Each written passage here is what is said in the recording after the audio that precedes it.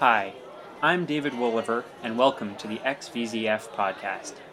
The story you're about to listen to was told by Hoss Gifford on February 27th, 2014 at the Magpie Tap Room in Toronto.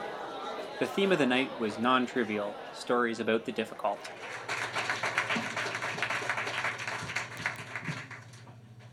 So, when I was asked to come along and do this talk, the brief was basically non-trivial, talk about something that was difficult. And I figured, I'll definitely do that. That sounds great. It's up my street. I've done lots and lots of difficult things, like some heroically difficult things, and I've accomplished a great deal of difficult things. And it's the reason why I've had some success in my career. And I thought, that's fine. I'll agree to do it. And I'll leave it to the night before to worry about what I'll talk about, because I have this back catalogue of heroically difficult things.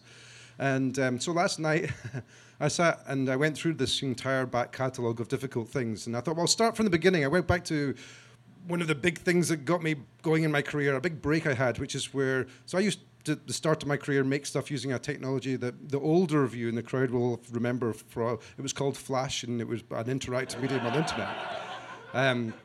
Back in those days, I got a name for pushing, amongst a number of other people, pushing the limits of this very limited technology. And one of the first things I created was an interactive version of a scene from a Gaspar Noé film called Doberman, in which a motorcycle driver tries to attack a limousine and ends up having a grenade put inside his helmet, and the helmet blows up. And this is in the days before Flash supported video, and you just couldn't do it. So I knew After Effects. I exported a bitmap sequence and sat with a very painstakingly long, arduous process, placing individual frames into a timeline and then put go to and loop and all sorts of frames within the action script, and then created this interactive movie. And it got me my initial relationship with Macromedia at the time, and it was good. It was popular. Everybody liked it. But then I thought, that wasn't actually difficult. That was just really painstaking and stupid to have done at the time. That wasn't difficult at all. So then I thought, well, what other things I did? Well, I got a name. I made an interactive toy which had a picture of a famous tennis player at the time called Anna Kournikova, where at that time, you couldn't affect the contents of a mask through codes. It was a limitation of the Flash player, and I found a way around it. And the way I proved it was by building this interactive toy where you moved a set of those, childish X-ray specs over Anna Kournikova and view a different image of her. And it was, it was a bit. And again, to David's point. If there's anything that anyone says that makes you feel uncomfortable, I would say, hold on for another 5 minutes before you make the complaint to David. And so this was good. It went well. It was very successful. And as a result of this, the success that this brought was very significant, and if you measure success by views on a web page. And then a book came out. Well, a book was coming along, and I was asked to co-write my first book. And then it led to a number of other books, which I also co-wrote. And then, this wonderful success is very self-reaffirming. And then I was asked to talk at a conference. So I talked at a conference and was on stage, and the fear of being on stage up against other titans of the industry, of my industry at the time, anyway, other people that worked with this whole technology called Flash, people like Yugo Nakamura and Joshua Davis at the time, I was terrified. So I figured, well, what I have on my side is that I'm very, very funny. Anna Kournikova. So what I figured was that I could wrap up my presentation with some humor, and I'd be really funny, and I would be able to get away with the fact that I wasn't these amazing people. And it worked really well, and everybody loved it, and everybody laughed, and everybody clapped. And wind forward maybe 6 years, 5 years. This goes on. I create interesting work. I present it at conferences, and everybody loves it. And there's lots of applause, and very many people look at the stuff. And it's, when millions of people every month come to view your work on your website, it's very self-reassuring. Even I created an interactive toy called Spank the Monkey, and it was, as I said, I'm very funny. And that was, millions of people every week to that particular bundle of fun. So this is now 4 years ago. I turn up in Boston to do a talk at a conference. And in Boston, these wonderful people had a great idea. They said, you know what? We like technology conferences. And we like beer festivals. So let's have a technology conference with a beer festival in it. Actually, it might be the other way around. I don't know really worked that out. But it was awful. It was terrible. And the acoustics were awful. Everybody was drunk. Nobody paid attention. So I, in anticipation of doing my presentation, removed all of the educational content and just filled it with stand-up. And I'm like, do you know what? I do the humour. I'm very, very funny. So I thought I'll just make it lots and lots of entertainment. And it was basically an hour of stand-up with a technology flavour to it. And it went down very well, and people cheered and swilled beer around, and it was great. And it was, very self-reassuring, great success. And then somebody came up to me at the end of that talk and said, Hoss, I see you're going to Minneapolis in 2 weeks. You might want to tone down that presentation. It's the Midwest, after all, and people aren't as liberal as they are here. So I was like, well, I'll take that on board, and I think I agree with you. I turned up 2 weeks later in Minneapolis. And in Minneapolis, on the first night out, arriving there, night before the conference starts, went out with a guy called Dave Schroeder, who was the organizer of the conference, and I mentioned to him, I said, look, Dave, it's been suggested I might want to tone down the talk for the audience here in Minneapolis. And Dave said, and I always remember this to this day, no, Hoss, this is the most liberal part of the Midwest, give them hell. And I said, Dave, are you sure? And he's like, yes, Hoss, give them hell. I went, okay. So between that point and 2 days later when I did my talk, which turned out to be the keynote, a number of things happened. You're familiar with the term perfect storm? Well, that's what happened. Now, amongst those things, ended up with a situation where in the morning of the talk, I was in hospital getting a bust arm dealt with, being filled with something they call Vicodin, here we call Percocet. Turning up an hour before my presentation to find my friends were sponsoring it with Heineken for everybody. Couldn't possibly turn down the Heineken despite the Percocet.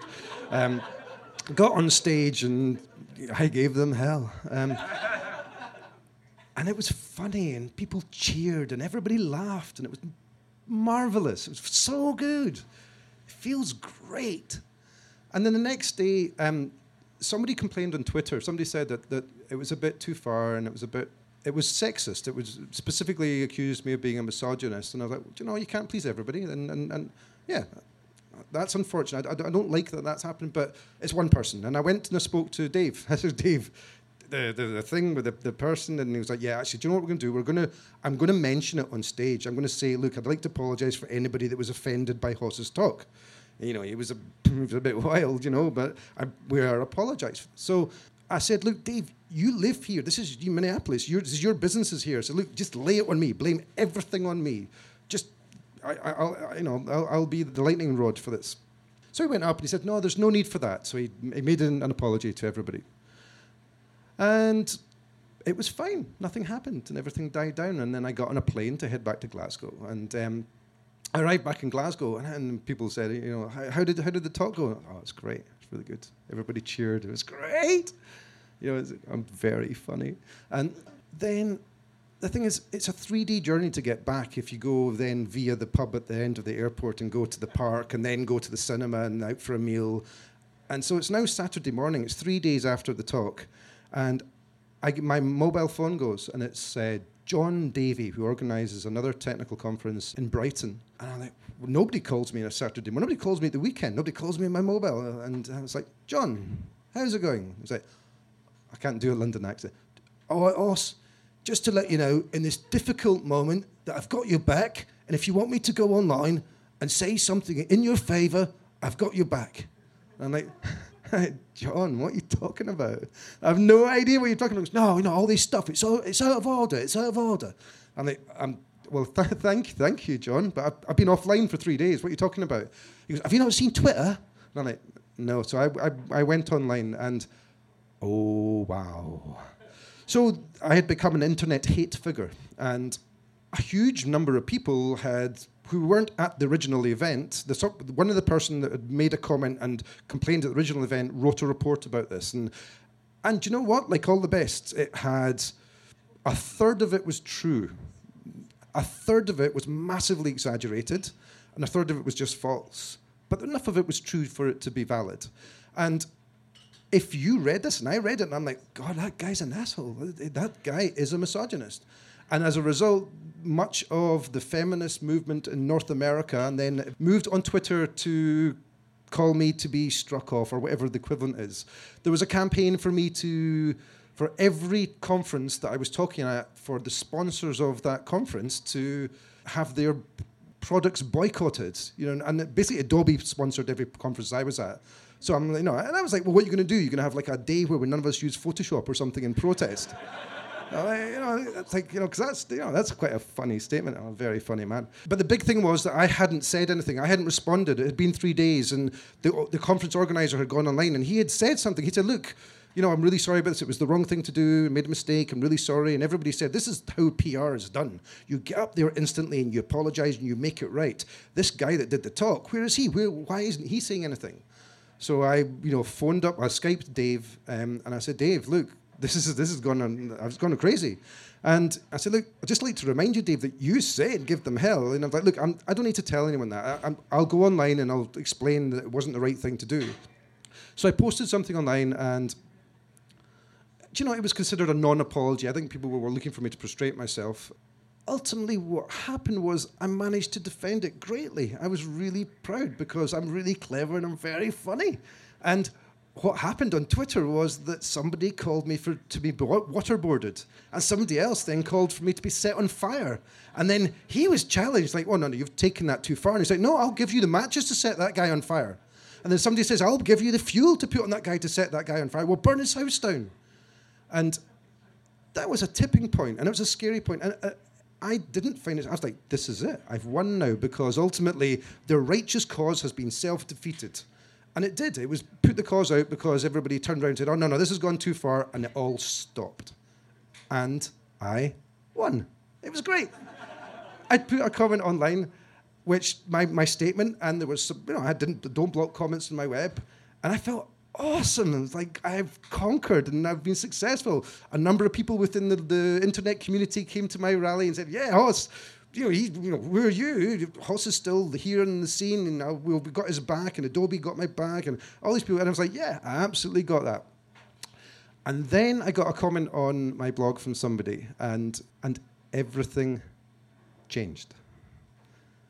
I got a comment from somebody that said that they were abused as a child, and they'd been through a terrible life, and what had happened, or what they'd read about what had happened with me, had taken a box that they thought they had buried a number of years ago out and caused them pain. And I suddenly realized that it didn't matter whether I was right or whether I was wrong, and it didn't matter that I was given permission to do what I did, and it didn't matter whether I'm funny or not. Ultimately, what I did hurt somebody. And it made me question the actual what I was doing. And it did the most difficult thing I've ever done in my life, which was questioned in the face of success whether what I was doing was virtuous, whether what I was doing was right, whether this wonderful success and everything being awesome was actually the right thing to do. And so I took everything offline. I took all my sites offline. And to people from the outside, I think it must have looked like a mild breakdown. I had an epiphany. I realized, maybe there's more to this. And it's the most difficult thing I've ever done. It's the most non-trivial thing I've ever done, is to actually, in the face of massive success and having a wonderful career and everything going right, stop and actually say, you know what? Success is blinding me to the fact that this might not be the right thing to do. Wind forward to now, it's definitely changed who I am. A pendulum swings one way to the other way. I completely changed, and I decided I'm not actually that funny anymore. I'll drop that. And I did a presentation. Sean Pucknell, who organised an FITC conference here in Toronto, invited me to Amsterdam to do a talk after this. And I said, I don't think you want me to come along. There's this thing that happened in Minneapolis. And he said, no, I know that. I know they did. But I know you. I believe in you. You're a good person. I want you to come and do a talk. And he persuaded me to come out. And I wrote a talk called Things I Have Learned. And I sat, and there was no comedy. There was no glitzy lights. There was no dancing on stage. There was no music. It was a series of text slides where I just shared things I had learned in life, and the biggest thing I had learned in life. And there's a bunch of stuff about always open the assets early in a project that you get. There's a bunch of functional things, It's like, so that when the client says to you, how's the job going, and you realise that you told him everything's going fine for the last week, and he didn't attach the zip file with the assets. There's some really valuable stuff in there. But in amongst there was, the biggest thing I learned was, and the hardest thing to learn was, create your own yardstick for success. It doesn't matter who thinks you are or you aren't successful, or who thinks you're running 10 minutes over your talk, a thing like this, or how you're judged, and ultimately the pendulum swings back, and you realise you can still be funny, but never be that asshole that was then. And it's a tremendous, tremendous feeling of release. I saw a TED talk once where somebody talked who was a nurse for people that are in the last stages of their life that are dying, and they said, nobody's really their true self until they're dying. When they're in the last weeks of their life, you turn into the obnoxious asshole you actually are, because it doesn't matter, you're going to die, and you tell everybody what you really think about them. And I actually think that's not something that just happens in the last week of your life. I think across life you gradually become more of that person that is the true version of yourself, that doesn't try to wrap yourself up and dress yourself up and be funny for the sake of it. And for me, that moment of epiphany, that moment of the difficult stage of questioning, do you know what? It's not enough just to be funny. It's actually, there's value in what I do beyond that. And that was it. Thank you.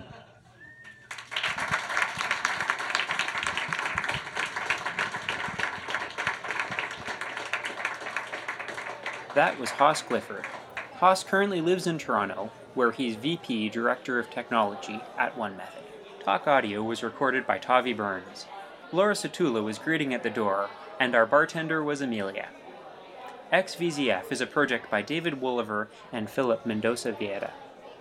XVZF is a regularly occurring night for Toronto tech workers to come together and share true personal stories. Find out more at xvzf.io.